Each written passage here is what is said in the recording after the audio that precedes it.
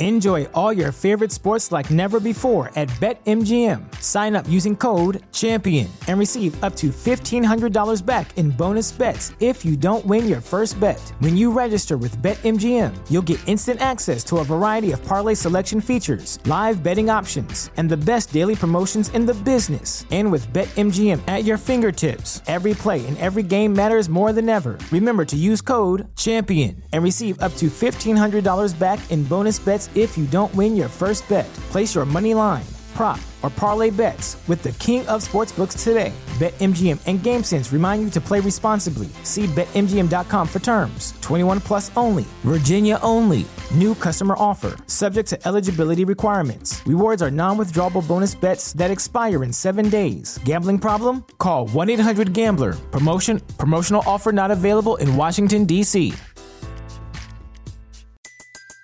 Everybody in your crew identifies as either Big Mac Burger, McNuggets, or McCrispy Sandwich. But you're the Filet-O-Fish Sandwich all day. That crispy fish, that savory tartar sauce, that melty cheese, that pillowy bun. Yeah, you get it. Every time. And if you love the Filet-O-Fish, right now you can catch two of the classics you love for just $6. Limited time only. Price and participation may vary. Cannot be combined with any other offer. Single item at regular price. Ba-da-ba-ba-ba. Enough is enough.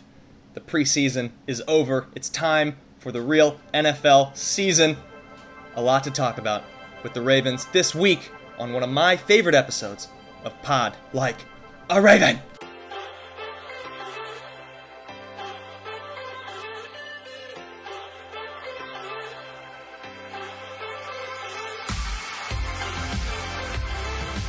All right, enough with the preseason. The Ravens will never lose. That's fine. But it's time to talk about the real stuff now. It's time to talk about who is officially on this Ravens roster. How many wins is this team going to get? Just how far into the playoffs are they going to go? And how hard will I have to try to convince Tim that the Carolina Panthers might win just a couple of games this season? I am Antonio Barbera, and I'm joined by my two co-hosts. I said it in the opening, but this is one of my favorite episodes every year that we do Pod Like a Raven. Love the season-long previews. And I got my guys here to talk about it with me. Let's start on the West Coast with Jace Evans. Jace, I got the excitement. Do I need to temper it, or do I need to run around the room? Absolutely not. It's time for the real thing, Antonio. We are what, 2 days away from September? It's real. Fall is upon us. Even though it's the hottest time of year in Southern California right now, fall is here, and it's very exciting. College football started this past weekend, so we're in it. It's football time. I'm with you. I'm very excited. The only thing tempering my enthusiasm is having to try to deal with DirecTV to get my Sunday ticket renewed for another year. But beyond that, it's football season. How can you not be excited? On the East Coast, Tim Horsey. Tim, are you ready for some Ravens football? So the Panthers have the Saints. They've got the Niners. There's no way they're getting – no, we'll get to it later. Yes, I am absolutely ready for some Ravens football. The preseason game, we're going to get to it, and God willing, we're going to spend less than 5 minutes on a game that didn't matter. But guess what? No one's hurt. Stars are coming back. Everything's aligning. We're almost 2 weeks out. We get Bills, Rams, and just – 9 or 10 days as we record. I cannot wait for football, but obviously, as Antonio said, more specifically, the purple and black. So yeah, let's get to it, man. I'm excited. It's that last preseason game every year that it catches me off guard because I still think it's going to be somewhat quality football, and it's not. It's ugly from the first whistle to the last. The second stringers maybe play a series. A lot of them don't play at all, and then it just becomes bubble players, really, trying to make a couple plays to stick on a roster, and that is pretty much what happened in the Ravens-Commanders game. But before we get to that brief recap, I want to go over the injury updates, some injury updates on Ravens players. I just want to run through basically the Pro Bowlers for the Ravens and where they are, because all of them were out last season at one point or another, and I just want to run through the names because one name, a big one, made some news over the weekend, and that's one Ronnie Stanley. So, cleared to practice. Tim and I got very excited when we saw the news. Then Jace made sure to remind us that this also happened to Stanley last season at a certain point late in the offseason, and then that didn't go so well, went about a half of one game. But this year, a different year, Ronnie Stanley officially cleared to practice. I'm excited about it. It cemented a little bit of my belief in the potential of this team in the long term. But Jace, not a guarantee of anything, but at least a good sign. No, yeah, I mean, I don't want to be Debbie Downer, certainly, but No, not you. It's definitely a good thing. Like, it's one step closer to the field now. Ronnie Stanley, we haven't seen Ronnie Stanley on the field. He wasn't visible today as we record at Monday's practice, but he's allegedly supposed to be out there in some form tomorrow, potentially, maybe. John Harbaugh, who's to say with anything he says when it comes to injuries, but Jace, do you have the quote for that? Because I can't find it right in front of me now, but it was incredibly Harbaugh, just like, I don't see him, I don't know, he's in there doing stuff. When I see him, I'll coach him. Yeah, he's like, when he's out here, we'll coach him. It's like, well, you're the coach the whole time, but yeah. So yeah, I mean, I have concerns from like what you mentioned. He played an NFL football game last year. He was cleared by the Ravens doctors to play, and it didn't work out. So I'm tempering my expectations. I until I see him week 1, and then maybe even more importantly, week 2 or 3. I'm not putting the cart before the horse, so to speak, but. It is good. It is good news. It's a good thing. But I will say I'm also worried about the, we've seen this and any potential setbacks that may occur. So, yeah, it's good, but I'm just cautiously tempering my expectations, I think. And I think that's, fair and reasonable. I like to have some joy in my life, and that's fine, Jace, that you don't. I understand. No, but... Look, Stanley still hasn't practiced. He's been cleared to practice. I would not be surprised to not see him out on the field week 1. But I don't even think that's necessarily a bad thing. They know from past experience, a.k.a. last year, that they do not want to rush him back. So this is a positive sign, but I don't think it's not an immediate, Ronnie Stanley's back. He's going to be the premier all-pro left tackle that we know and love. But it is a nice positive step rather than a just kind of... remember dealing with the Lamar injuries last year where it's kind of like, is he going to play? Is he not? We don't really know. There was something else. And then it kind of obviously, worked out that he wasn't going to play for the rest of the year. But this is not that. This is a positive step in the right direction that, God willing, week 1. But even if it's not week 1, maybe week 2, 3, we're back to having Stanley at left tackle. And that solves just a whole load of issues on the offensive line. So I want to run through some of the other names as well. And within the framework of when the season ended, when the 2021 season ended, all of the next players that I'm going to mention were out, basically, with long-term injuries. So within the framework of how do you guys feel with, like, the percentage of players we got back and, like, the status of the health of the players? Like, obviously we want everybody to be there and we want them all to be in perfect health, but, like, are you kind of satisfied with the amount of players and the progression and where we're at now with 2 weeks to go until week 1? Humphrey is back. He's been practicing. Sort of seems like he's 100%. Peters, back. I guess I can't say 100%, but is practicing, is running around. People see him. He looks like he's going to be a week 1 starter. J.K. Dobbins, back on the field, doing the drills. Little less clear whether or not he's going to be a week 1 starter. I'm going to split the difference and say he plays week 1, but is a guy with a super limited workload, and then they bring him up as the weeks progress. Ronnie Stanley, mentioned him already. Gus Edwards, not back on the PUP, but the 4-week PUP, which is like the smallest it could be, basically, given his status. And then Tyus Bowser, also on the PUP list. So some guys back, some guys seemingly 100%, and then a couple not quite there. In the take it or leave it world, I'm pretty satisfied. I'm going to take it and then hope that the other 2 guys get on the field, by mid-season. Where are you guys with the totality of these players coming back? Yeah, I'm right there with you. I think it's positive injury news on the whole. Obviously, we have to keep our guard up as we remember Gus Edwards and Marcus Peters tore their ACL on the same day, the Thursday before their season opening game. So even though you could say we generally made it through Ravens preseason without any major injuries, which I think is great. Certainly a step above where we were last year. We're still not quite in the woods or out of the woods yet, but I am satisfied. Bowser, not surprising at all. He tore his Achilles week 17 last season, so that'd be an incredible recovery if he was back already. Gus had been trending this way, obviously, we talked about for a while. The word kind of came out that he probably wasn't going to be ready for week 1.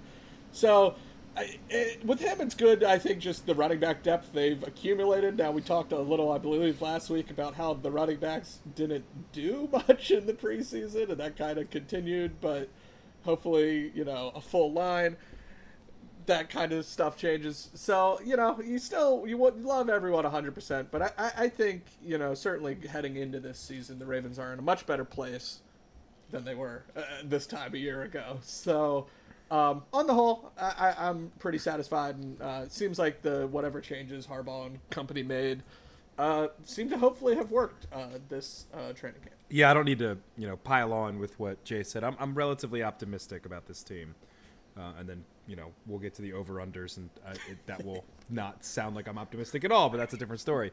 I think knowing that everybody's good and kind of having the experience from last year will absolutely help this squad in terms of, again, like we mentioned before with Ronnie Stanley, not rushing people back, what have you. And I think we're going to see a lot, as we record this on a Monday night. If you're listening on Tuesday morning at 4 o'clock today, Eastern time, the final cuts will be made to get down to the 53-man rosters.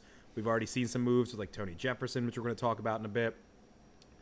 I think what we see from that final roster and then the moves with putting guys on IR and stuff, which Antonio will explain later, will give us more of a barometer of how confident we should be in some of these guys. I think if Mike Davis, Tyler Beatty, and Justice Hill all make the team, JK might not be seeing the field week 1. If there's an extra corner, an extra offensive tackle, those are positions that the Ravens covet anyway. They're premium positions. At least one corner goes down every year, if not 2 or 3, so they're probably going to keep one regardless. But if it's more than normal, maybe you suspect early on in the season, maybe we don't see Peters as much. So, not to dismiss the question, but I think we are going to see a lot more on Tuesday in terms of how confident we should be that these guys are back and ready to play. All right. With that, let's turn now to just tying a bow on the end of the preseason for the Ravens, who just can't lose. Would have been the greatest bet to make over the last couple of years until they lost, because it keeps on hitting. Ravens 17, Commies 15. The Commies lose again. 2 times. America beat the Commies. Anyway, this is where we're having, as I talked about earlier, fringe players having to make the roster. Tyler Huntley, I think, played 1 series, and then that was the end of that, and that is how that trickled down to the rest of the roster. I have a couple of names of players that stood out, and then I'm going to let my co-hosts offer players that they liked, but Josh Ross was an undrafted free agent out of Michigan, linebacker who, first of all, just perfect Raven because he's undrafted, and they do that every year, seemingly keeping a guy. He has done about as good of a job of making a team as I've seen for any of these fringe players. Had 11 tackles in the game against Washington, played well in their previous win. Also, he just is like around the ball a lot. Just seems like a nice depth piece as a run stuffer. The Ravens not deep or particularly talented at inside linebacker, so it's nice to have a guy that's shined a little bit and hopefully can continue to develop. I anticipate him being a guy who makes his team and ends up being that like fun puff piece story after a few weeks that see, another undrafted free agent made the Ravens. What development. Wow, what keen sense of like talent scouting this team has. Another guy, Christian Welch, has been kind of up and down with the Ravens. They want so much more from him, and he just can't really seem to turn the corner. He's mostly a special teamer. Another inside linebacker, so this speaks to the need for talent there, but he had 2.5 sacks in this game, and again, for a linebacker, that's about as good of a job as you can do in your last preseason game to show the coaching staff that you deserve to stick. And then my favorite name, Demarcus Robinson, had the best showing he could have possibly had in his one preseason game as the newest addition to the Ravens. 4 catches, 135 yards, 1 touchdown. He's not going to be a superstar on the Ravens, but what did this show me? That he is a legitimate starting wide receiver in the National Football League, because when matched up against those second and third stringers, he absolutely torched them. He was quite literally getting tens of 15 yards of separation on double moves repeatedly in this game. And that's exactly, I mean, it could not have gone better for him. So I feel a little bit better about that, like, third wide receiver on this team, seeing him just have a great, exhibition, which is what it is obviously for the team, but what it was for him. And he will stick. He will stay on this team and maybe start the season as the number 3 wide receiver. So what did you guys think of those players and any other names that I did not mention? Well, one guy you didn't mention, I completely agree with you on Demarcus Robinson. I think he sealed up his spot on the team if there was ever a doubt entering it. But, not a guy who was in roster trouble at all, but one I was just happy to see. Tyler Linderbaum got out on the field, the Ravens' first-round pick. I thought it was good. We've expressed concern on this show, big guy, foot injury, he misses 2 preseason games. But then he comes back to practice, and not only does he practice, they throw him in a preseason game, and he seems no worse for wear. And I watched a fun Baldy's breakdown from Brian Baldinger on Twitter about him. There's some things to like, and it was exciting for me just to see him out there, because, not many other starters played in this game, certainly.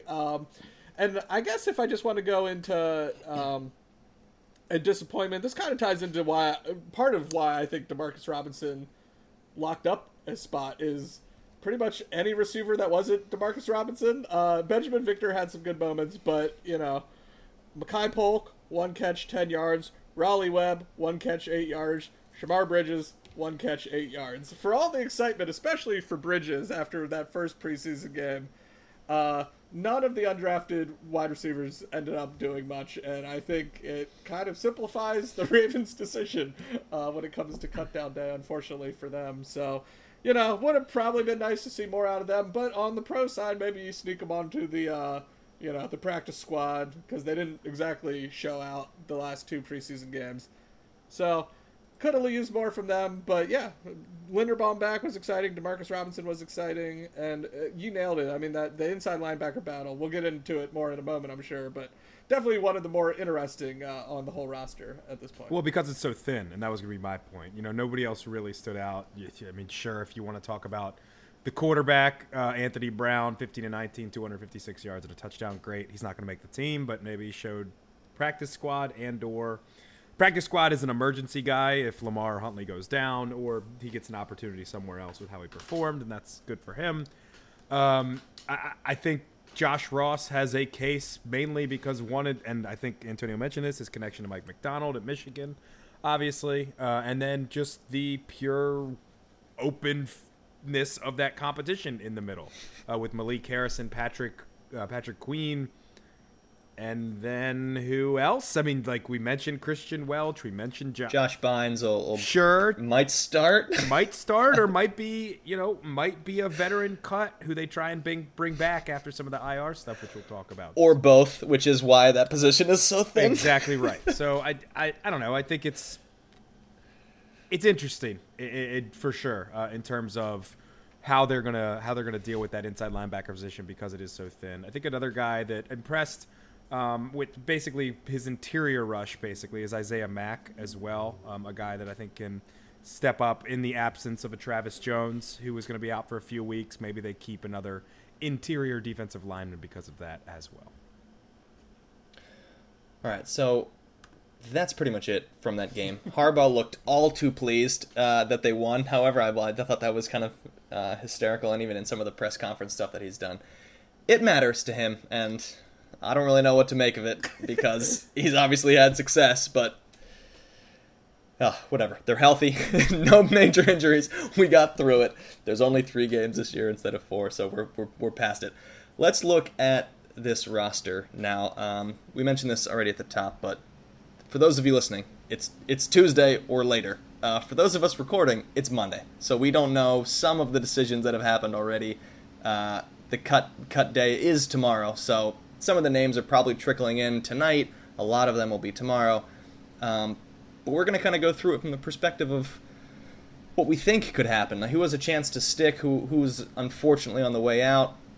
And then another aspect of this where the Ravens have a couple of young players who cannot essentially go directly to IR at this point in time. They have to make the roster, and then after they officially make the 53-man roster, can then be moved to IR.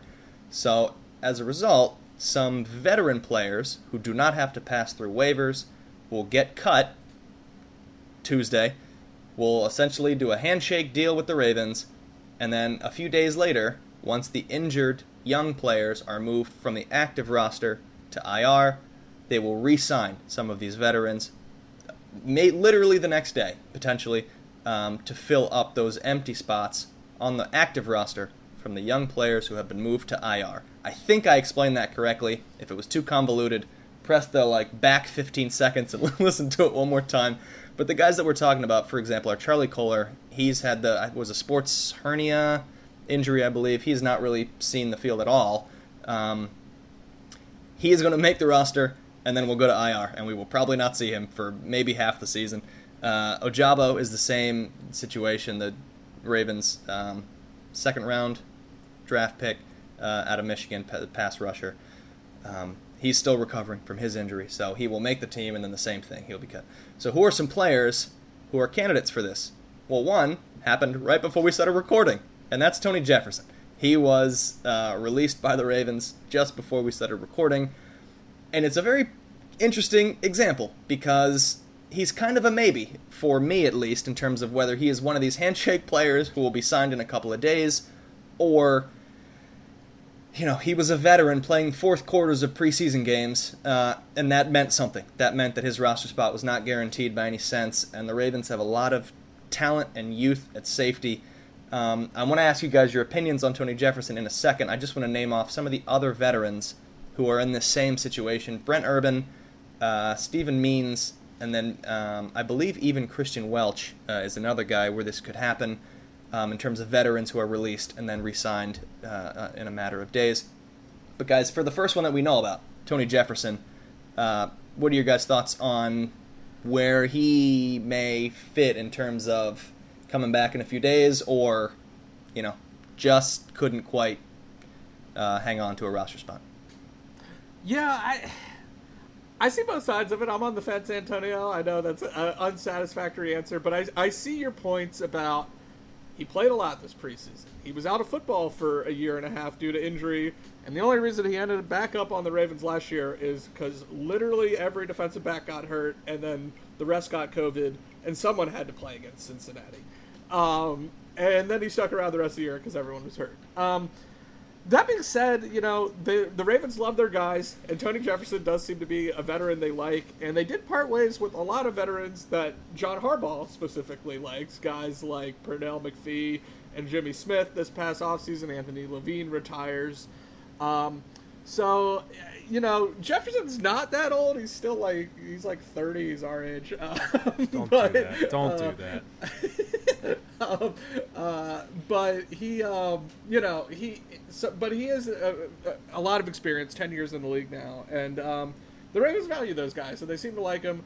So, the interesting thing will be is if another team gives him a chance to just, sign to their 53-man outright, and he feels he wants to do that. He was with the Niners briefly last year as well, but he seems to like it in Baltimore, and they seem to like him. I'd be kind of surprised if he doesn't end up back on the team, personally. But, I'm not going to be shocked if he ends up elsewhere either. I think there's a couple things to this. One, the point can't be hammered home enough that the Ravens love their own guys.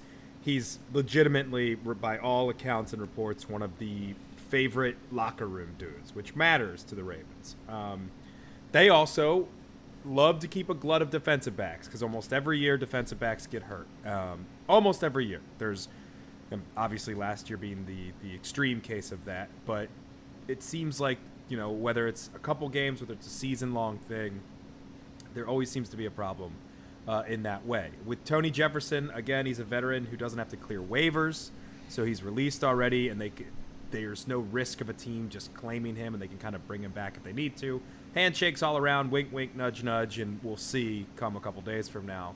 But on the negative side, they've got a lot of defensive backs already. I mean, look, I'm looking at the list right now. If you look at just safeties in general, before Tony Jefferson, it's Marcus Williams, Chuck Clark, Kyle Hamilton, all guaranteed guys that are going to be there, and Geno Stone, who, has performed pretty well in preseason. Then you look at the corners.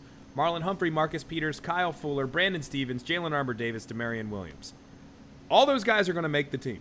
Those are all, either respected veterans, free agents they just brought in Kyle Fuller, or rookies that they're not going to part ways with, guys that they spent draft capital on.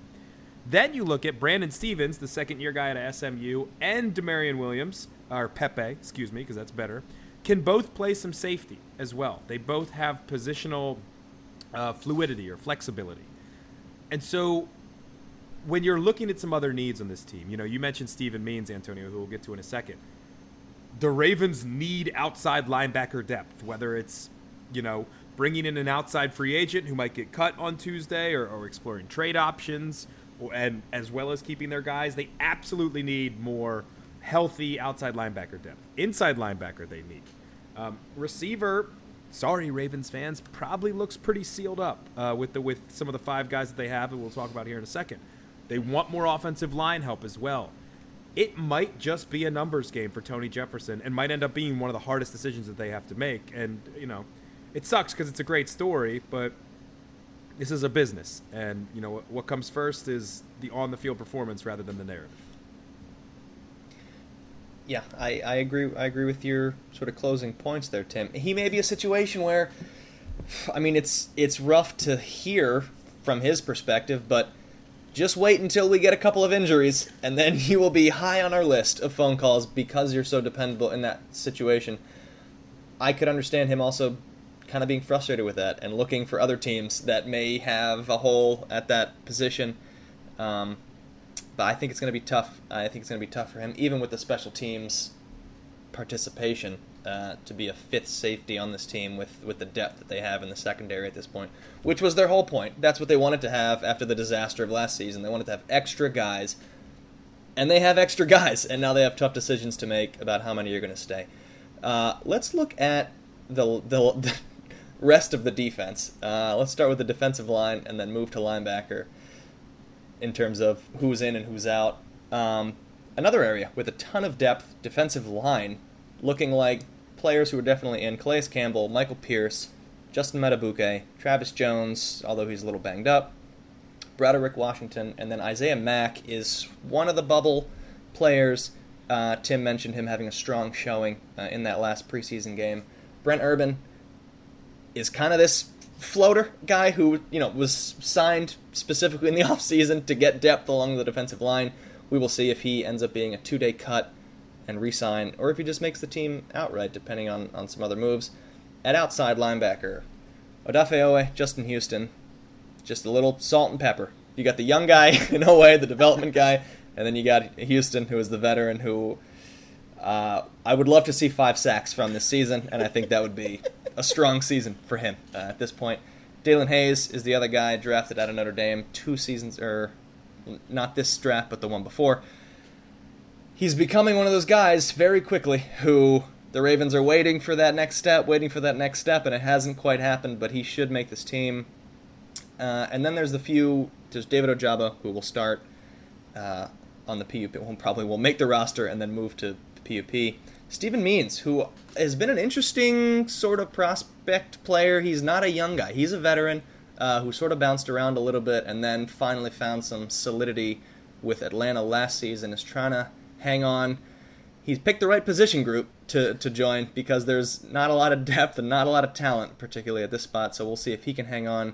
And then inside linebackers, Patrick Queen, Josh Bynes, Malik Harrison are all in. I think the three of us are agreed that Josh Ross has played his way onto the roster. And then you have Christian Welch, who's sort of a bubble guy. Guys, where do you stand on the defense with all these names? Do you disagree with me on any of the in and out? Are you super concerned at a couple of these position groups, or is it just like, the Ravens will figure it out, and this will be sort of hopefully a whatever, top 15 defense, just be in the top half of the defenses across the country. God love him, but after watching Wink go, single high 8, sending 8 and not getting to the quarterback, I can just pray for 15th overall. I'll go in order this way. Very concerned about outside linebacker, slightly concerned about middle linebacker, not concerned about defensive line, and I'll tell you why. Outside linebacker, we mentioned it already. Ajabo is kind of that guy who is going to free up a spot in a couple days, and they'll bring somebody in, maybe a means. Outside linebacker, for me, looks to be the position that, and again, it's a high-value position. Rushing the passer is one of those. But a veteran that gets cut or a trade opportunity emerges for a late-round draft pick or what have you, DeCosta loves to wheel and deal around this time. The Ravens, traditionally, love to wheel and deal around final cut time, trying to one man's trash, another man's treasure, that sort of thing. Even with their own guys trying to get draft picks, because they're not going to be getting any compensatory picks in the next draft, which, DeCosta loves more than anything on this planet. Middle linebacker. I think you nailed it with Josh Ross, and we've talked about him already, so we don't need to go too far in depth there with Josh Bynes and what have you. I think the amount, and we'll see with Mike, with defensive coordinator. I almost said Mike McDaniel, who is the Dolphins coach. Mike McDonald, excuse me. I think we might see more single middle linebacker looks from this team based on the depth that they have in the defensive backfield and the lack of depth that they have in the inside linebacker position, and a guy like Kyle Hamilton, should he progress and become the guy that we want him to be, big enough to kind of be that in-the-box safety type. Chuck Clark can obviously do that as well, and when you have your deep free safety in Marcus Williams, it kind of eases off the absolute pressure to have your Ray Lewis and name the guy next to him in the 3-4 defense for years. The guy that got broke off in free agency and then never lived up to the hype because they were playing next to Ray Lewis in the middle of the defense. What's up, Ed Hartwell? Yeah, there's Ed Hartwell. I mean, just name your guy. There's so many of them. Probably most of them have been on the random Raven list so far. And then defensive line, I'm not as worried about because this group is deep and this group has been impressive in the preseason. Travis Jones obviously is the big miss here because he's been probably the star of these preseason games, and he's going to miss some time with an injury. Obviously it's not serious, thank God. And then for Isaiah Mack is a guy who I think, like earlier, is going to make this team because he provides a pass rush in the middle, which if you don't have a lot of it on the outside, you want to collapse the pocket in the middle, get right up in the face, of the quarterback, and it makes your job easier for your Odafe Owehs and your Justin Houstons, frankly. And if you don't have Travis Jones doing it early, Isaiah Mack is a dude who can fill that role. A dude who would have to go on waivers, by the way, so every team would have a chance to claim him before he cleared waivers, and that would never happen here. So I think you're going to see this with a Brent Urban type. I think he's a prime candidate who might actually push out Tony Jefferson, we'll see, of a stay put, we're going to put a Jabo, we're going to put some other guys on IR and then bring you back in. But yeah, for me, I mean, look at this. I mean, you just look at the list. Calais Campbell, Michael Pierce, Justin Matabuke are your starters. And then you can rotate in with Isaiah Mack, Travis Jones when healthy, Broderick Washington, and potentially Brent Urban. That's a very, very good defensive line and a vast improvement, from what you had last season. Tim, I love all of that. With the depth and talent at defensive line, they hopefully should be very strong at stopping the run, and that gives you a little bit of protection when you're doing the one inside linebacker as opposed to two. And guess what you can do then with your safety in the box? Cover people, and then hopefully tackle, because the Ravens have struggled with both of those things over the last, season and a half. So yeah, I think that's some really good insight there defensively. Tim, Jace, what are your thoughts on these different lines? Yeah, so this exercise made me really excited for some things and very concerned for other things. I mean, we talked about it. I'm very excited about the secondary, and you run through those names. It kind of in part explains why a guy like Tony Jefferson is, getting released. And as we said, he might end up back, but they're still very deep even if they don't bring him back. The defensive line, I agree. I'm very excited about the defensive line. It's a big improvement. And then you look at this outside linebacker position, and you really are banking heavily on the growth of Odafe Oweh And if that doesn't translate to games, you're in trouble because, you know, I've liked Stephen Means. He's been fine. He's played a ton in the preseason. He's probably the guy I've noticed the most out there. But, you know, there's a reason he's battling for a roster spot. He's not a difference maker. No offense to him with that, but, like, Owe is the only difference maker they have at outside linebacker. And that's, you know, assuming he has more than whatever the 5.5, 6 sacks he finished with last season. So that made me very concerned. And then I might even actually be more concerned about middle linebacker, just because I at least do believe in Odafe Owe. But, like, we're talking about this Josh Ross, Christian Welch battle. And, you know, there's pros and cons to each. I'd love Ross to make it. I think I read there's been an undrafted free agent make the Ravens 17 in the last 18 years. And if it's going to happen again, Ross is the guy. And, you know, we know what Christian Welch is, but they like their special teams guys, and they let Chris Board go, so maybe they'll keep Christian Welch. But, you know, they're battling for this, like, 4th linebacker spot, but that just kind of glosses over the fact the top 3 are Patrick Queen, Josh Bynes, and Malik Harrison. We have giant question marks about all those guys. We love Josh Bynes, but there's a reason he keeps getting released and coming back to the Ravens, then getting released and coming back. He's 400 years old. That's why. We haven't complained about a player more in the history of the show, I think, than Patrick Queen. And he's our undisputed number 1 linebacker inside.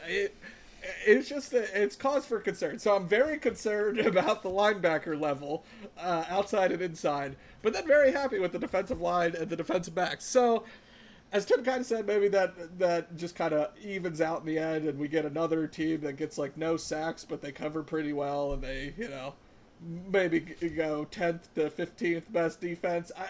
Maybe better. The defensive line has potential. They should be good against the run again. They were actually number 1 last year, even with all those injuries. So, you know, if they can cover better, they'll naturally improve. And I do like the secondary depth they have. But yeah, I'm very concerned about the interior of this defense, and this whole exercise kind of exposed that to me. And I don't know how you solve that. Jace, I'm gonna push back just a little.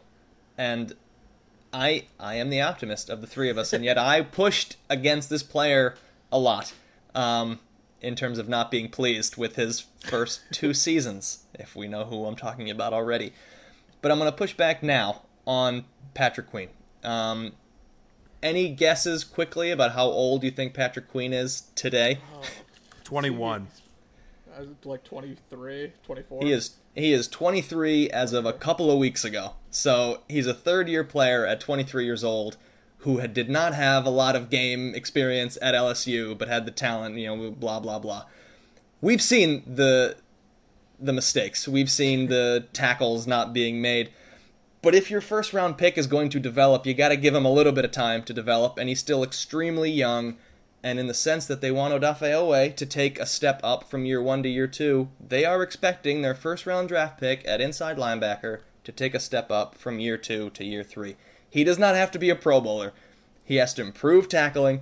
He's got to cover a little bit better, and he makes the occasional missed gap, right, in terms of reading what his assignment is.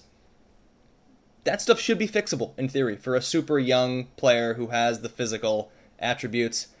Let's see if it happens. Yeah, that's easier said than done, but a half step up from one season to the next, I don't think is improbable. Let's put it that way. So, sorry, I was just going to say, you know what I've found? That as you get older, it's harder to keep weight off, too. So maybe he'll actually bulk up a little bit. Maybe have a pizza or 2 and an Italian cold cut. And so that when Derrick Henry is steaming down his face, he can actually make a hit and drive people back for some TFLs rather than getting steamrolled every time he actually gets the correct gap. And those are the times he gets the correct gap and he doesn't miss the gap. So you listed a lot of things there, Antonio, that needs to be worked on. Tackling better. Pretty important for a linebacker. Recognizing offensive schemes. Pretty important for a middle linebacker, a man who might be calling defense with Chuck Clark not on the field as much anymore. Hitting your gaps in the run game. Very important for a I don't disagree with you that these are all things that can be improved on, but that's a lot of things to be improved on. People don't forget Jerick McKinnon running over Patrick Queen. 5'9" Jerick McKinnon running over Patrick Queen last season. People don't forget. But we will see. We will see with him. All right, let's turn offensively now. Let me start with quarterback. That'll be Lamar Jackson and Tyler Huntley. A pretty strong 1-2. The running back room is an interesting one. Tim kind of talked about this a little bit earlier on. J.K. Dobbins, Mike Davis, Justice Hill, Tyler Beatty, and then Patrick Ricard is in that obviously the fullback spot. That seems to be the 5. Nate McCrary for the second consecutive season, kind of on the outside looking in. Gus Edwards will go to the PUP list, and then hopefully see him in a couple of weeks. The wide receiver room, Rashad Bateman. Another guy that we're expecting a little bit of step up, but obviously showed all sorts of talent and promise as a rookie. And now we'll just be getting more balls thrown to him, quite frankly, with Hollywood Brown being in Arizona. Devin Duvernay, James Prochet, Demarcus Robinson, you can put that in pen now, and then Tylan Wallace probably having a big special teams role. I thought Shamar Bridges had a better chance than not of sticking with this team. The consensus seems to be against me in terms of the media and my co-host, but we'll see what happens with him, and I'll let my co-host tell me why I'm wrong with thinking that Bridges may make this team. A tight end, Mark Andrews, Nick Boyle, Isaiah Likely. It's a strong trio. Charlie Kohler is going to go on the roster and then move to the PUP or IR for I would say maybe half the season. Josh Oliver on the outside looking in after scraping and clawing to make this team last season. It looks like, when they draft 2 tight ends the following offseason, it's sort of the writing is on the wall, and Josh Oliver has not done enough in the preseason to grab one of those spots, so he's likely out. And then the offensive line, which we talked about a little bit in our last episode. There's 10 guys that are making this team, and that pushes out players who had a ton of snaps last season with the Ravens. So the guys in, Ronnie Stanley, Ben Powers, Tyler Linderbaum, Kevin Zeitler, Morgan Moses, that looks to be the starting 5, Patrick McCarry, Jawan James, Daniel Falele, Tyree Phillips, and Ben Cleveland as the reserves. Tristan Colon, who did a lot of things multiple seasons for the Ravens, likely on the outside looking in, as are David Sharp and Khalil McKenzie, who I believe played a little bit with the Ravens last season. Question marks, guys, things you like, depth, disagreements about who is in and who is out on the offensive side. Yeah. Sorry, go ahead, Jason. Well, I was going to say, just with the wide receiver situation, I think, the lack of production the last 2 weeks, I think certainly didn't help Bridges' case, but I think it kind of comes down to, Tim mentioned earlier, like a numbers game, and you're keeping 10 offensive linemen, it looks like, and, 3 tight ends, and Patty Ricard, another tight end / fullback. There's just not that many places, and I think when it comes down to it, they're just going to opt for a guy like Wallace, who was, he's a second-year player, he's 4th-round pick. They don't like to kind of give up on those guys this early. And so even if he hasn't, shined, I think they're just going to kind of default to Tylan Wallace being that last receiver, especially after they bring in Demarcus Robinson. And he plays well, and, they guaranteed him, just shy of $1 million. So it kind of seems like he's a lock, and I think signing him kind of locked everything into place. It kind of, I think, came down to just one spot, and it was Wallace or Bridges or one of the other undrafted guys, and I think they're just kind of defaulting to Tylan Wallace because, he's a recent draft pick and he plays special teams. I don't know that it's anything he did, really, but I think that's pretty much all that kind of goes into that decision in my mind, anyway. I should have gone first because that was my exact point. The Ravens are not going to give up on a second-year pick, a 4th-round pick to, not high but not low, but pretty much right in the middle if you look at the 7 rounds. He has been hurt a lot, which is a problem. Obviously, this offseason he's been dealing with a knee injury as well. But he is a draft pick, a recent draft pick, and a guy who is a good, not only plays special teams, but is a good special teams player for them. It's a numbers game with that and Shamar Bridges. On all the other spots, I already talked about the running back room. Gus Edwards not being there probably is going to free a spot up, and then depending on how they feel about JK, basically. Apparently JK's been screaming to get on the field, and they're basically holding him back. which they should, because a player's always going to want to play regardless of how hurt they are usually. And I'm interested in Tyler Beatty. Tyler Beatty did some kickoff stuff against the Commanders as well. Against the Commies as well. I'm just going to call him that from now on. So maybe that gives him a shot as a guy who could also do that. But he is Beatty's the one that's interesting for me, because I think with the uncertainty with Edwards and I should say certainty with Edwards, he's not there, and J.K. Dobbins, I think they keep the veteran in Mike Davis, even though he hasn't, shined or been, awesome in preseason. Beatty's the one that I'm, 6th-round pick. I know we just said they don't like getting rid of picks, but that one I could see them kind of just being like, well, look, we kind of took a flyer and it hasn't really worked out. So he's the guy for me that I think is the most interesting. And we did the offensive line earlier. So, hit that, as Antonio said earlier, hit that back 15 like a bunch, and then you can get to the beginning where we talked about the offensive line. Guys, favorite position groups offensively? It's either quarterback or tight end. But why is it tight end? And it's definitely tight end because of all the depth there. I'm so excited about Isaiah Likely. I'm just kidding. Obviously, the quarterback is important. We're feeling pretty good about Lamar Jackson. Haven't seen him.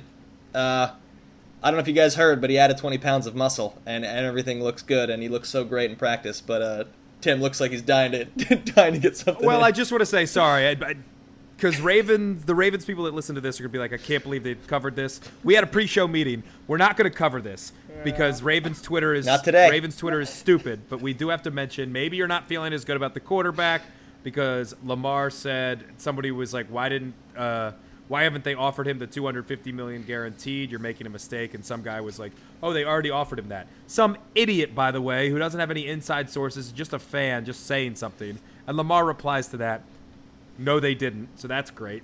Twitter's going into a meltdown. But by the way, if you listen to this podcast, we would have told you the Ravens are not going to offer him $250 million fully guaranteed. That's not how this works. So everybody calm down. And then Lamar liked a picture of him in a Miami Dolphins jersey, so that combined with the $250 million thing, people are losing their minds. So maybe some people aren't feeling as confident about the quarterback. I am, but I mean, yeah, the tight ends are better, right? Mark Andrews and Isaiah Likely. You got 2 all-pros there on either side of the offensive line. Let's go. Yeah, the only thing I need to say about Lamar is Ravens Twitter's been driving me insane lately, and it's you got RG3 out here saying Lamar should make $318 million fully guaranteed. Shut up, RG3. Shut up. And then everyone agreeing with him, like, yeah, why are the Ravens doing this? It's like, what planet am I on? Do you not know how any of this works? Like, it's driving me insane, and that's all I have to say about it. Really, is Ravens Twitter is always on one. I think they're one of the more. Maybe it's just because we're in it, but Ravens Twitter is intense, and it's all the new people that came with Lamar Jackson. It's all the new Ravens fans that came in and were like, wait, what? This team is sensible? Let's get crazy. Shut up. This team knows how to operate. We've been doing this for years. It's the reason we're not the stupid Cleveland Browns. Not even going to go there. It's not the reasons we're usually not the Cincinnati Bengals. It's the reason that we compete with the New England Patriots and the Pittsburgh Steelers year after year after year. Shut up. Go do something with your life. You don't have to sit on Twitter. Half of my job is to sit on Twitter, and I hate it. How bad is your life if you're sitting going hashtag Ravens, hashtag Lamar, and just searching and doom scrolling until he signs a new deal? It just, it drives me crazy, and we're not going to talk about it. We said we're not going to talk about it, but here's us talking about it. My message to Ravens Nation. I was here for Anthony Wright. I was here for Tony Banks. I've been here for a long time, and I will be here for as long as I am on this earth. I will be a Ravens fan longer than Lamar Jackson is on the team. I will always be a Ravens fan, and just calm down. This is not an anti-Lamar podcast. It's not anti-Lamar. It's a pro-Lamar podcast. Calm down, everybody. Yeah, everything's going to be okay. It'll all work out. And that was this week's What's Bothering Jason Tim. We will be back next week for What's Bothering Them, which is probably going to be the same thing, because this will never die. No, it's going to be Joe Flacco throwing 5 touchdowns, and we're all so terrified of that. That's what's going to... Speaking of, I watched way too many snaps of Joe Flacco in a preseason game, threw a horrendous interception, so that made me feel a little bit better about week 1. It was not good. It was the bad version of Joe Flacco, the not elite version of Joe Flacco. All right. Last thing, before we pivot to the Random Raven and some season-long predictions here, we found something from Jason Fitzgerald at Over the Cap, and I believe Tim had this. So Tim, if you want to break this down for us, it's a nice little boost, a nice positive boost about how the Ravens. Like, don't worry, guys, the Ravens are good at this. And here's some math to show why, Tim. Yeah, I just thought this was cool. The Over the Cap guys, people that dive into salary numbers and what have you. Right now, as we get to the final cutdown, this is the tweet from Jason, and I actually just saw the threaded tweet, which makes me laugh even harder, so we'll get to that in just a second. As we get to final cutdowns, here are the teams with the most original signings still competing for a spot in the NFL. So either drafting or undrafted free agents, these guys, their first team was this, and they're still competing for a chance in the NFL. Number 1, the Baltimore Ravens with 112. The Baltimore Ravens know how to scout talent, and talent that everybody else likes. And then you could argue that maybe people are just like, oh, that the Ravens liked him. There might be something there, and it was a miss anyway. That's fine. Here's the flip side. You know who's the worst team is? With people still competing from original signings? The Pittsburgh Steelers with 57 players. So maybe the Steelers have been really bad at drafting recently.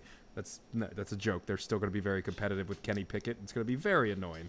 But yeah, I just thought it was a nice little nugget, and just a reminder, again, from my last rant, the Ravens know what they're doing, everybody.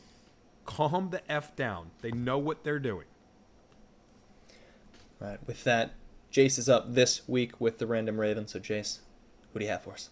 Well, this is a tough Random Raven for the Ravens know what they're doing crowd, because this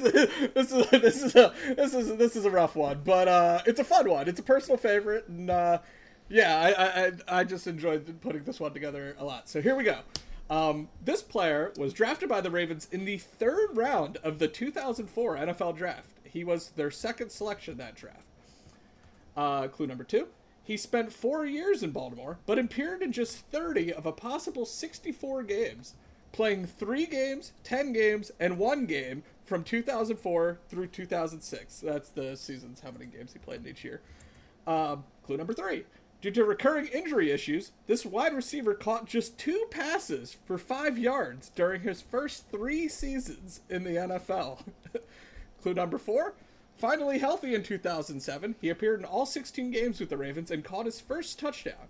He finished the season with 18 catches for 326 yards and 3 touchdowns, thus ending his Ravens career with 20 catches for 331 yards and 3 touchdowns. God. Clue number 5. This player, who wore number 81, signed a 3-year deal with the Chiefs after the 2007 season, but played just 1 more season in the NFL before missing the 2009 season due to injury, after which he was released by Kansas City. Then I have a bonus clue and his college information if you so require it, but yeah, it's light on stats because this guy did not produce much. Yeah, spoiler alert, Jace. I'm going to require it when it comes to the college stats, but I have... And there's just so many names, too. Yeah. So many potential busts. I should have said when it was like the Ravens, original team players or whatever. That doesn't include wide receivers. I mean, there are obviously wide receivers in that list, but that's the one glaring omission from Ravens' success when it comes to scouting. I have one name, but it really is just, wide receiver bust. I don't think the number's right. I don't think the year is right, but... there's a few options there for sure. So that'll be a nice test for the listener. If they get that, please let us know. And then I'm curious to hear the bonus clue. We'll have Jace read that at the end of the episode. All right. With that, it's time to do some season-long predictions. We're going to bet, in theory, some over-unders for the Ravens and some other teams, and maybe make some big picks in terms of just how far certain teams can go this season. Guys, should we cover our other teams for over-unders first and finish with the Ravens? What do you think about that? That works. Yeah, let's do that. So let's just get into it. I'm going to do my first one, and then maybe we'll rotate, and then I'll come back with some other thoughts. But this is the one that I teased in the intro, and it's not good, but I'm intrigued by it. I must admit, I am intrigued. And it is the over 6.5 wins for the Carolina Panthers. The Carolina Panthers, who last season went 5-12. But here's my pitch to you guys. last season, they went 5-12 with Sam Darnold and the corpse of Cam Newton. They have a strong receiving core of, I'm going to pull it up to get all the names right here, DJ Moore, Robbie Anderson, and then young guy, Terrace Marshall Jr., who did not shine as a rookie, but is entering his second year. They have a strong running back, if he can play more than 6 games, in Christian McCaffrey. Drafted Ike Ekwonu with I think it was a top 5 pick to play left tackle. He has looked strong. The defense, competent, doesn't have to be great, just has to be competent. And then they have Baker Mayfield playing quarterback this season. And the real question is, guys, is Baker Mayfield 2 wins better than Sam Darnold and the corpse of Cam Newton? And I say yes. And I say yes as a guy who made fun of Baker Mayfield many a time when he was a Cleveland Brown. But this is still the rookie touchdown pass record setter, at least at the time. Won a playoff game against Pittsburgh. Played the Chiefs to the wire, basically, in a playoff game. He is much better than Sam Darnold. He's much better than the Cam Newton of last season in Carolina. And this team just has to go 7-10. And I'm going to read through the schedule for Carolina. Cleveland, week 1. The Baker Mayfield plays Cleveland week 1. That's almost like kind of a steal win for them against Jacoby Brissett. They play the New York Giants. They play New Orleans, Arizona, San Francisco, Los Angeles. That'll be a fun 3-week stretch for them. Oh, and then Tampa after that. But then Atlanta, Cincinnati, Atlanta, Baltimore, Denver, Seattle, Pittsburgh, Detroit, Tampa Bay, and New Orleans. There are winnable games. There are many winnable games. 2 against Atlanta, 1 against the Giants. The Seattle game, the Detroit game. They played New Orleans twice. Maybe they split the New Orleans. I just think it's possible, dare I say likely, that this team wins 7 games and goes 7-10, and your bet covers, and potentially go 8-9. And I think Baker Mayfield is not amazing, not a Pro Bowler, but is he good enough to improve this team by 2 wins? Yes. Yes, I do. And I am very intrigued by the Panthers over 6.5. I agree with Antonio. I don't think Tim agrees, so I'm gonna just kind of lay out and give him the floor because I think he has some things to say. It's funny because like the one thing, as somebody that works in radio, you're never gonna contrive a point. You're never gonna make up a take. Well, if you're Skip Bayless, maybe, but I think one of the things about this podcast, if we're gonna get real, is sometimes we agree with each other too much, and that we're all like-minded. We're all even-keeled for the most part. I mean, you two are even-keeled. I'm a bit nuts, but I could not disagree with you guys more. I think, first of all, we should add they did trade for Laviska Shenault on Monday, so there's another receiving option. Woohoo! For Baker Mayfield. Here's the case against the Panthers. Matt Rule has more spit on his smock than he does wins in the National Football League. The guy is an incompetent coach who they gave the reins to thinking he was going to be some revolutionary guy, and all he does is drool on the sidelines. He is no good at anything. Then let's go to Baker Mayfield. You're praising Baker Mayfield. It was the Browns who did that well, and I'm praising the Browns here. He was the reason that they were not better than what they should have been. It is going to be the most Baker Mayfield thing of all time. He's going to run out in the Panthers thing. He's going to plant the flag at midfield against the Browns, and then he's going to throw 4 picks, and they're inexplicably going to lose to the Cleveland Browns in that opening week game. And we're all going to laugh. We're all even going to laugh at that, even though the Browns are, the worst and a heinous franchise. That being said, I went through, as Antonio mentioned this to me before the show, he's like, I'm going to try and convince you about this. I went through the schedule. I was being generous. I have 4 wins. I have 4. I don't even have this Browns game. The Baker thing, kind of a joke. Yes, he's an upgrade on Sam Darnold. Fine. I have them beating the Browns. It's going to be ugly. Hopefully it's not on Red Zone because I don't want my TV just vomiting out Browns Panthers. I don't think they beat the Giants away from home. I think the Giants Danny Dimes is going to surprise some people. They're not beating the Saints either time. The Saints are a much better team than them. I'll give them 1 Falcons game. 1. I think they are on a level, if not slightly worse, than the Falcons. Desmond Ridder, Marcus Mariota, whoever you want. I have them beating the Seahawks, and that's generous. Pete Carroll might know something about Geno Smith that nobody else knows. But you know what? Fine. Let's give it to him. And let's see. That game is in Seattle, and I'm giving them that one, late December. And then I'll give them the Lions game, even though Dan Campbell might have turned this team around a little bit. That's 4. I see no other victories for this team. I don't see either Saints game. I don't even see the Cardinals, who are a dumpster fire. I don't think they beat them. No chance they beat the Niners, even if Trey Lance is absolutely horrible. LA, the Bucks, the Bengals, the Ravens. Both Bengals and Ravens are away games, by the way. The Steelers late in the year when they've actually figured their ish out. Not going to happen. The Broncos, Russell Wilson going to come and drop bombs to Tim Patrick, or I think Tim Patrick's out. Jerry Jeudy, Cortland Sutton, what have you. There is no way this team gets to 7 wins. I'll give you 5. Maybe they beat Daniel Jones, or maybe they actually do sweep the Atlanta Falcons. Fine. Even if both of those things come true, that's 6, and that's still the under. I think the Panthers are one of the worst teams in the National Football League. I think they have a crazy owner who gave Matt Rule all this money and is going to completely regret it and probably cut him. He's going to be like he's trying to be Jerry Jones of a team that nobody cares about at all. It's the Panthers.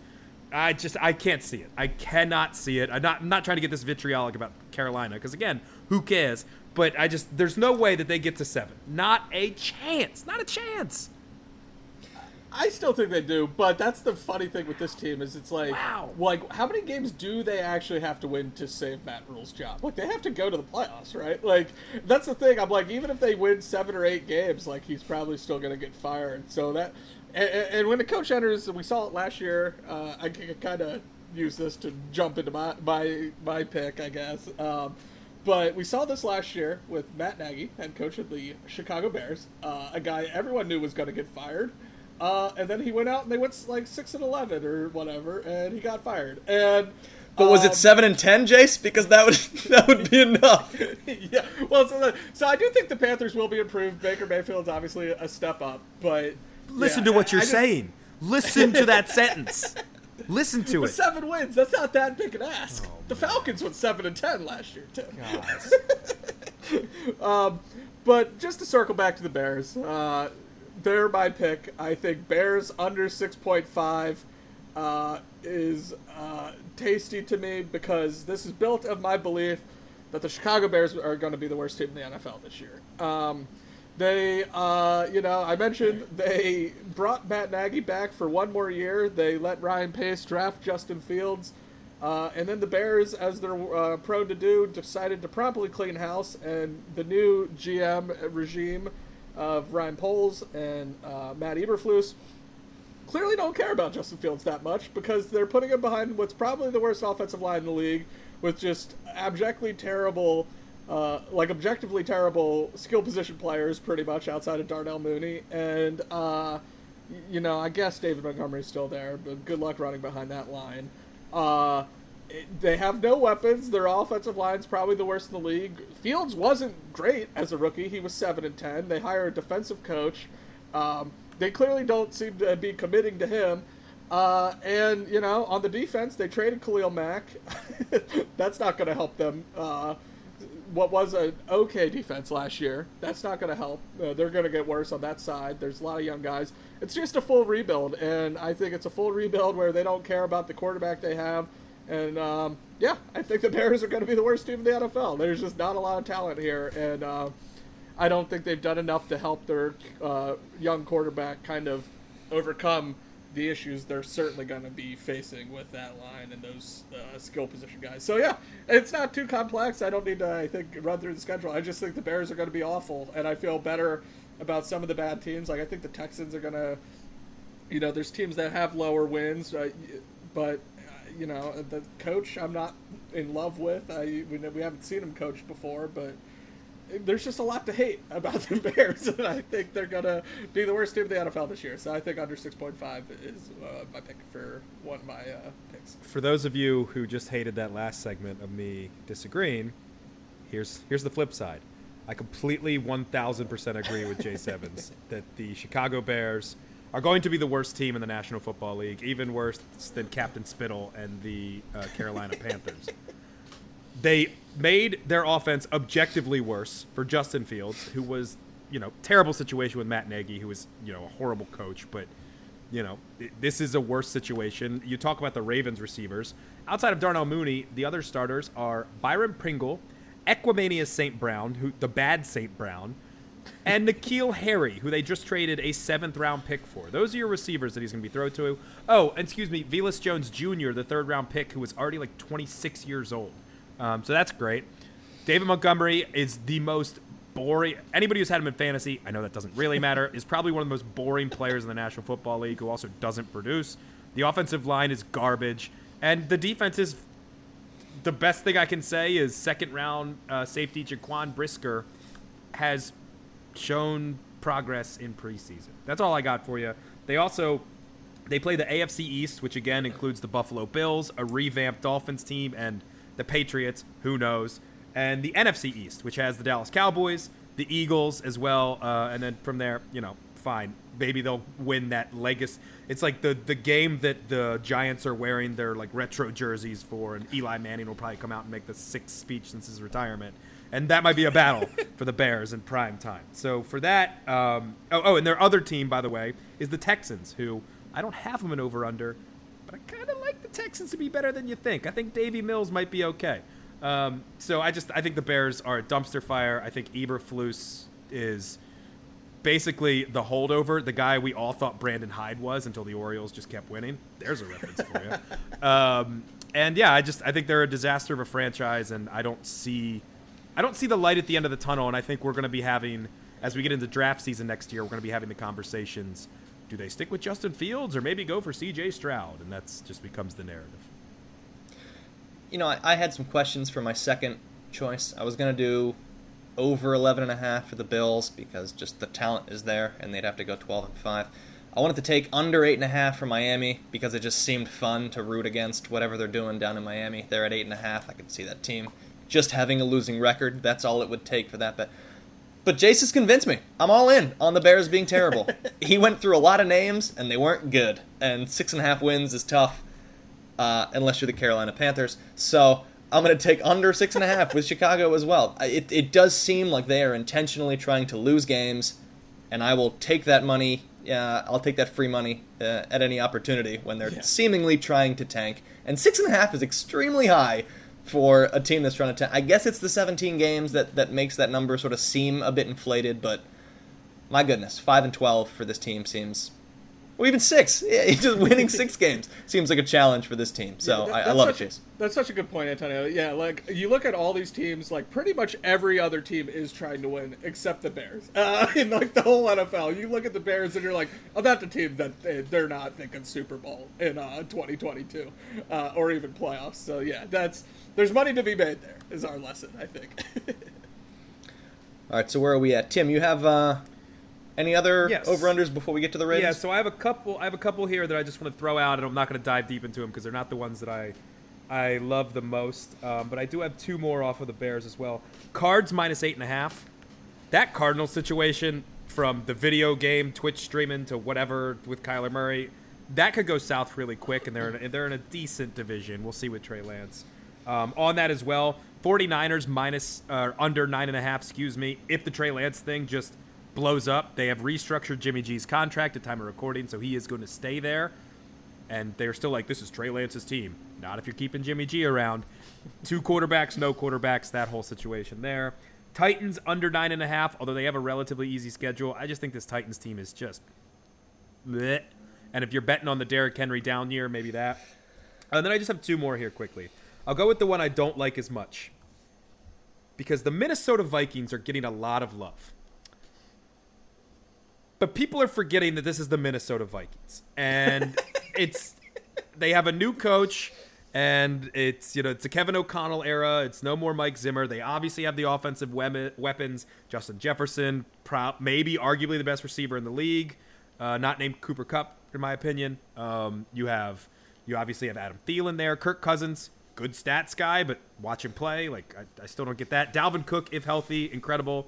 They've got a good defense with guys. They were the ones who stole Zadarius Smith to go onto that defense that already has some studs. And I looked at their schedule, and I went through, and being very generous, I gave them 11 wins. And that was questionable games against the Dolphins. I gave them one against the Packers, and I gave them the home game against the Patriots. Those were questions to me. So take all 3 of those out, and they only have 8 wins, and their over-under is 8.5. If they get 2 out of those 3 questionable wins, based on the other games that they have on their schedule, Vikings 8.5, I kind of like the over. I don't think they're taking that division from Aaron Rodgers. I think the whole Aaron Rodgers is an absolute weirdo, as we all know, but I still think he's the king of that division. We don't have to talk Aaron Rodgers. We're running short on time as it is. But 8.5 over on the Vikings is pretty interesting to me. And then the other one, the one that I love the most, and because, yes, I'm a cynic. Can someone tell me when we all just assumed Josh McDaniels was a great head coach? I know it was years ago when he was with Denver, but we all know how that went. It was horrible. The guy was too big for his britches. He thought he was the King S. He thought he was Belichick light, and he frankly wasn't. Now he goes into a situation in Las Vegas with the Raiders where they basically have Derek Carr, if you look at the contract, for like 1 more year, and then they can kind of move on from that contract. It's a very team-friendly contract. Darren Waller is doing a hold-in. There was reports that he was injured, and then all of a sudden it's no, he wants more money. He wants to be paid like a top 3 tight end of the league, which he might be talent-wise, but he's in his 30s right now, and he's not somebody that is completely reliable. You're not going to dump a bunch of cap money on Darren Waller. Devontae Adams is great, sure. The defense is fine to bad, and the offensive line by the likes of like Brandon Thorne, who's a very like an offensive line expert, and the Jeff Schwartzes of the world, the guys, the Andrew Whitworths, the retired guys, offensive linemen who are on Twitter and kind of breaking down film and stuff, the fun stuff, have ranked this Raiders offensive line as one of the worst in the league. So now you get into the situation where you've got the glitz and the glamour. You've got Josh McDaniels, who, again, without Belichick, we saw was a not a very good head coach, although it was a long time ago, in basically a win-now situation with Derek Carr. And then you look at what they have to play, right? So it's 8.5, as I mentioned before.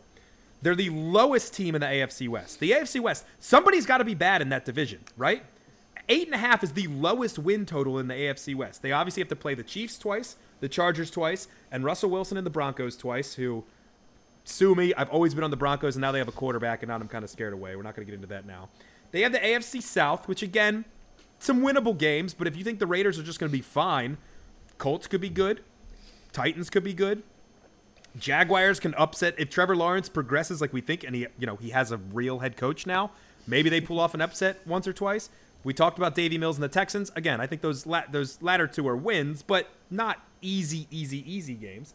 And then they play the NFC West with the defending Super Bowl champion Rams, the 49ers, who you think might be good. The Cardinals, if they get the Cardinals early, I have to look it up. That's when the Cardinals are amazing. We'll have to see that. And if they get them late, that's when DeAndre Hopkins is back after the 6-game suspension. And then their other game is against the Saints, who is another team that everybody's high on. And you know what? I'm buying in. Even with Jameis at the helm, I'm buying Saints. So 8.5 for a team that, again, has to play this AFC West schedule. And Josh McDaniels, I'm not buying the Raiders hype. I'm not. So give me the under for the Raiders. Tim, that's a pick you said you loved. My final pick that isn't the Ravens, we'll get into them in a moment, is one I hate, but one I think is a virtual lock. It's the Pittsburgh Steelers over 7.5 wins. No, you don't say that. Antonio, they improved at QB, and this is a team that went 9-7-1 last season. It doesn't even matter who the QB is. Pickett, Trubisky. Like, I think they're going to be okay. They added a guy George Pickens, of all the rookies who tore up the preseason. I think he excited people like few did. We know he's going to kill the Ravens in a game or 2 down the line here. They have good weapons, questionable line still, but Mike Tomlin has never had a losing season as a head coach. The Steelers as a team have not had a losing season since 2003. Are you telling me the Steelers are just suddenly, because Ben Roethlisberger's not there? And look, Ben Roethlisberger, we made fun of him a lot on this program and on and off the air for, the last 18 years. But he was a Hall of Fame QB. He's going to make the Hall of Fame. But He was bad. He was bad the last 2 seasons. After he blew his elbow out, he was never the same. He was afraid to get hit. He was afraid to hold the ball. He couldn't move. I just think they improved in that area. Really, regardless of who they end up landing on, I think they'll give them a different dimension. The defense is basically the same. TJ Watt's still there. I know he banged up his knee a little bit the other day, but I think I hadn't heard anything super bad with that, so it sounds like he'll be back without any problems. The Steelers don't. If you're going under 7.5, you're saying the Steelers are going 7-10 and having a losing season. I just don't see it. It's the Pittsburgh Steelers with Mike Tomlin. One of those things until he proves otherwise. I think Mike Tomlin will find a way to at least go 8-9 with this group at worst. So I think it's a lock. It's one of the things I feel strongest about of any team in the NFL is the Steelers over 7.5. I hate it, but it is what it is. I have history on my side, and I'm just rolling with it. The Steelers over 7.5 until it doesn't happen. I have to assume it will. Just they'll hit that number. See, I've just convinced myself that a bad Ben Roethlisberger could still steal wins in the NFL, even with throwing the ball 5 yards and getting it out of his hand within 2 seconds every single snap. But I've just there was a reason that he is a Hall of Fame quarterback. He still couldn't get sacked. He still would just pull plays out of some place and turn them into first downs and touchdowns. And I've just convinced myself that it is a step down from a Hall of Famer, even at his worst, to Kenny Pickett, who was drafted way higher than he would have been in a normal world, and he's a quarterback, so he gets drafted really high. We've seen Mason Rudolph. We've seen Mitch Trubisky. I don't like it, and I don't want it, so I'm just screaming into the void that it is a step down at quarterback, and that they will be bad. Finally, one time in our lives. All right. So the Ravens picks are left. Now, I know what my co-hosts have picked for this. The Ravens line, by the way, is 10.5 wins for the season. And I can't decide whether to go first or last. I'm going to go first. I'm not going to steal the last... try to steal the spotlight and yell into the mic. I'm going to go first. The Ravens line, 10.5. And I not only am taking the over on the podcast, but have officially taken the over in a legal gambling capacity, and I'm very excited about it. And I'm going to tell you guys why. If Lamar Jackson plays this whole season, really doesn't even have to be 17 games. If he plays 15 games this season, this bet will cover. They will win more than 10.5 games. That is what he has proven over four seasons with the winning percentage. That at a certain point becomes a believable trend as opposed to just a blip, a statistical blip. He will get there if he plays. The Ravens' infrastructure went 8-9 last season with dust at cornerback, powder on the offensive line, and I'm not even including Alejandro Villanueva, who had to retire immediately after the season because of how badly he played that year. They were a disaster in terms of injuries, and they still went 8-9, including the following losses, which I am going to read off. Oh boy. In case you guys forgot. Why? I tried to. A 1-point loss to the Steelers where they went for 2 on the last play of the game. And if you go back and watch that, if you enjoy pain, it's a completable pass. Andrews is there, and that would have been a win with literally the last play of the game with the 2-point conversion. They lost to Cleveland by 2 points. They lost to the Green Bay Packers by 1 point. They got blown out by Cincinnati. We don't talk about that game. They lost to the Super Bowl champion LA Rams by 1 point. And then they lost to the Pittsburgh Steelers in the final game of the season in overtime. All with the backup quarterback and fifth stringers basically at every other position. This team is better than 8-9. They are miles better than 8-9. And they're going to prove it this season playing a 4th place schedule. I'm going to test you guys on this now. Can you guess the last time that the Ravens finished 4th in the division and thus played a 4th place schedule? What year was that? 2011?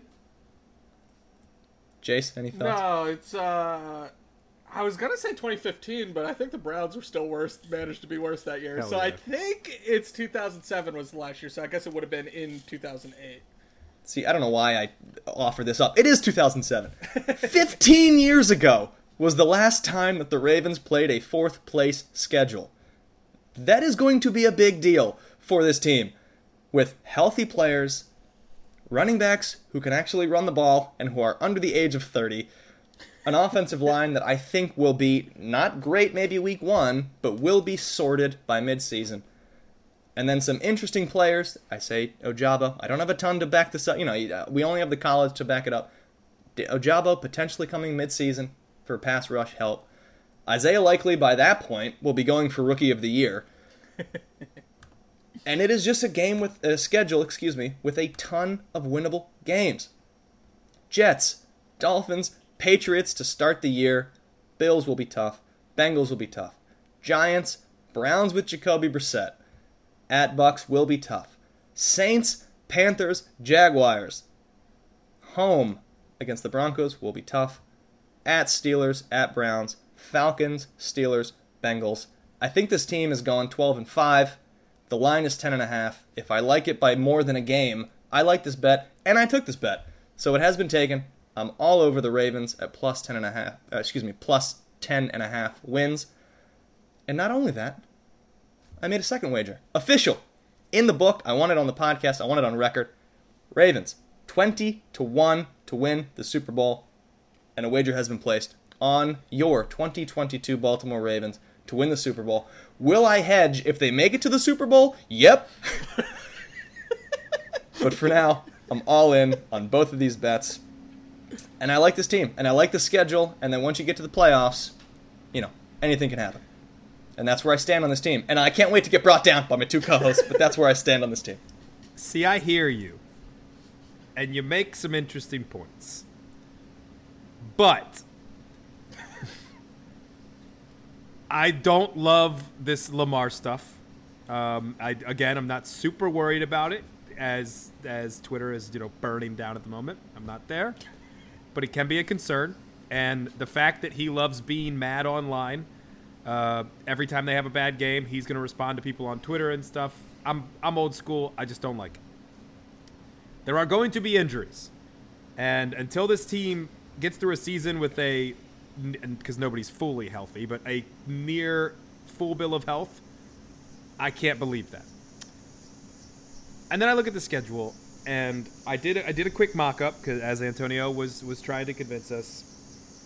And I will admit, probably cynically, I have 10 wins here. I have losses. I basically went, because guess what happens? Split in the AFC North. They split the Steelers.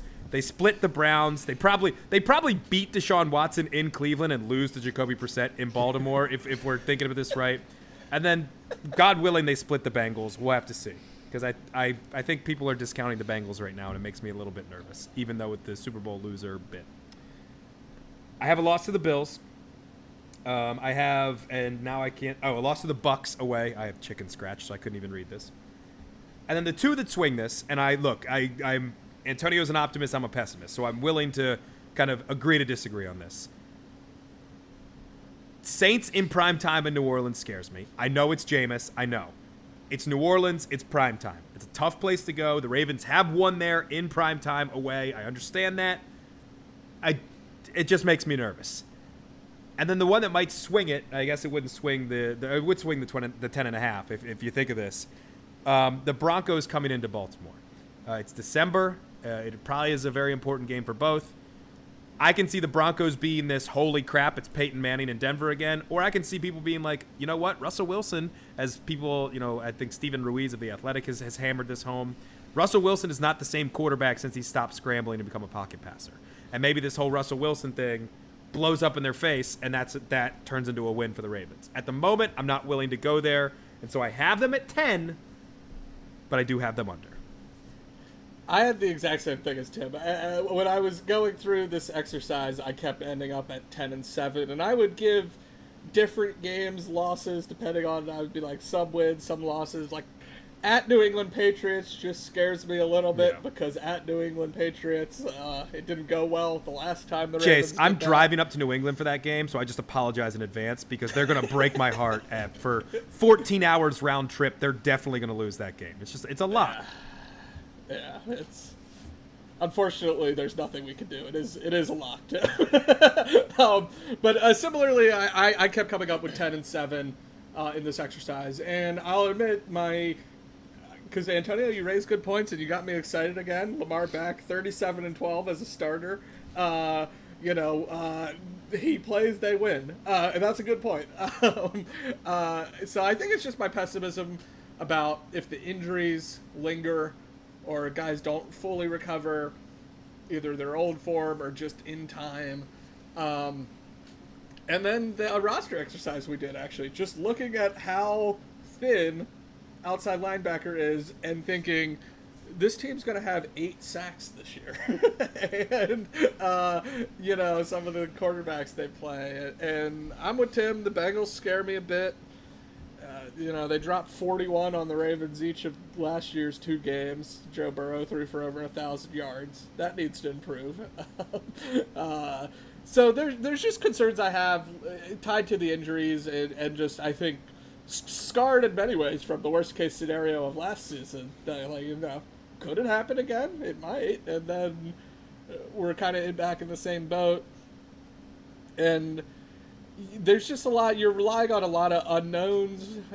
We think Marcus Williams is good. We gave him a big free agent contract. He should be good, but he's never played for the Ravens before. We didn't see him a second in preseason. He's been good in practices, but still have to see it on the field. Kyle Hamilton, same thing. And, as a rookie and guys like Tyler Linderbaum, there's just concerns I have that have tempered my expectations, I think, for this team. I still think they'll be in the playoff mix because I don't think any team in the AFC North, no one's running away with the AFC North. I think this is a division where teams are going to beat each other. The Bengals won this division a year ago at 10-7, right? So I don't think it's going to take, they still might win the division at 10-7, but it was hard for me to get above 10 wins. So I ended up taking the under along with Tim. But I will say you did encourage me more. I see the path.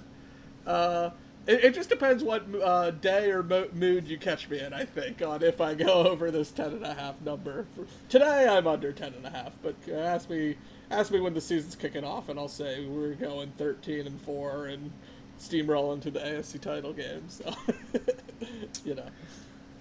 I respect my co-hosts on this. Hopefully, when the season starts, as Jace mentioned, they'll be supporting my success, I guess, predictive success, as opposed to hoping for under 10.5 wins.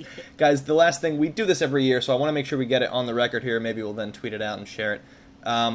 Final AFC North standings. I'm gonna give my prediction. I'm gonna put Ravens first, Bengals second, Steelers third, Browns fourth. This is where I fall. And this is really just my hope that the Browns season is just an unmitigated disaster. They still have a lot of talent, but I think they're going to have a lot of distractions. And Jace made some points about Pittsburgh. So Ravens, Bengals, Steelers, Browns for my 4. Where are you guys at in terms of the North standings? And then we'll do the random Raven and get out of here. Today, I think I'm Bengals, Ravens, Steelers, Browns. But we beat the Bengals at Paul Brown in the playoffs. I'll agree with Jace 100%. All right, Jace, you are up to give us the random Raven clues one more time, and please give us that bonus clue. Because, I'll throw not a lot of guesses ready to go yet. And I'll throw his college information into here. So this player was drafted by the Ravens in the 3rd round of the 2004 NFL Draft out of Washington State. And he also played for Florida State in his college career. He was the 2nd selection that draft. Clue number 2. This player spent 4 years in Baltimore, but appeared in just 30 of a possible 64 games, playing 3 games in 2004, 10 games in 2005, and 1 game in 2006. Due to recurring injury issues, this wide receiver caught just 2 passes for 5 yards during his first 3 seasons in the NFL. Clue number 4. Finally healthy in 2007, he appeared in all 16 games and caught his first touchdown for the Ravens. He finished the season with 18 catches for 326 yards and 3 touchdowns, thus ending his Ravens career with 20 catches for 331 yards and 3 touchdowns. Clue number 5. This player, who wore number 81, signed a 3-year deal with the Chiefs prior to the 2008 season, but played just 1 more year in the NFL before missing the entire 2009 season due to injury, after which he was released. Then bonus clue, he's a Ravens all-name team legend, with his first and last name starting with the same letter. Yeah, that helped. I'm not positive. But Jace, how did this random Raven, who had 20 catches in his career, get a 3-year deal with the Chiefs? You know, I should have done more digging. I am curious myself. I don't know. I guess just on the strength of that 1 year, they liked what he saw. You know, you do have to remember, this was, I believe, Herm Edwards was the coach of the Chiefs. This was a very dark, this was pre-Andy Reid. This was back when the Chiefs were one of the worst run franchises in the NFL. So maybe that led to it. I think the Chiefs went like 2-14 in 2008, so maybe that's part of it. All right, I think Tim may have had it before me. Tim, if you want to give a name, and then I'll agree or give my name. Yeah, so I'm happy to report I had a different name, and then right at the end of the first Random Raven segment, this one popped into my head, and the bonus clue confirmed it. I believe this is DeVar Darling. Agree, hard agree. I thought Clarence Moore or DeVar Darling, but I'm all over Darling. I agree with Tim. It is DeVar Darling. One of my favorite names in Ravens history. Pretty much the only reason I think I remember him, because certainly he had way less stats than I remember. Yeah, DeVar Darling. Not very productive. Very injured during his time throughout with the Ravens. And he had 2 catches for 5 yards during his rookie year. Didn't have any catches in 2005 and 2006. You know what's? This is fantastic, Jace. Just quickly, I pulled up Clarence Moore because that was the name I was going between the two. Clarence Moore also was a rookie in 2004. Played 3 seasons with the Ravens. Had a total of 29 receptions over 3 seasons, and then did not play in the NFL again after that. They were at the same time, the 2 wide receivers on this team. There were others, of course, but it wasn't a good offense for so long. I don't want to excuse him, but sometimes I think it wasn't entirely Kyle Buller's fault. And it's the perfect reminder. We are so blessed with Lamar Jackson at QB. Former league MVP. Had a rough injury last season. Is ready to carry us this season. All the way to a Super Bowl title at 20-1 odds. For Jace Evans and Tim Horsey, I'm Antonio Barbera. We're going to close it there. Next week, we will do the Week 1 preview with the Baltimore Ravens traveling to New York to play the very likely Joe Flacco-led New York Jets. It's very exciting. We're right around the corner here from real Raven football, and we will bring it all to you. For the 3 of us, we will see you guys next week.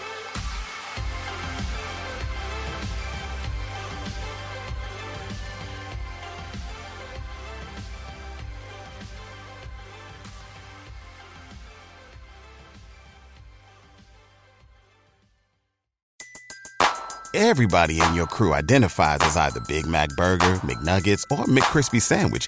But you're the Filet-O-Fish Sandwich all day.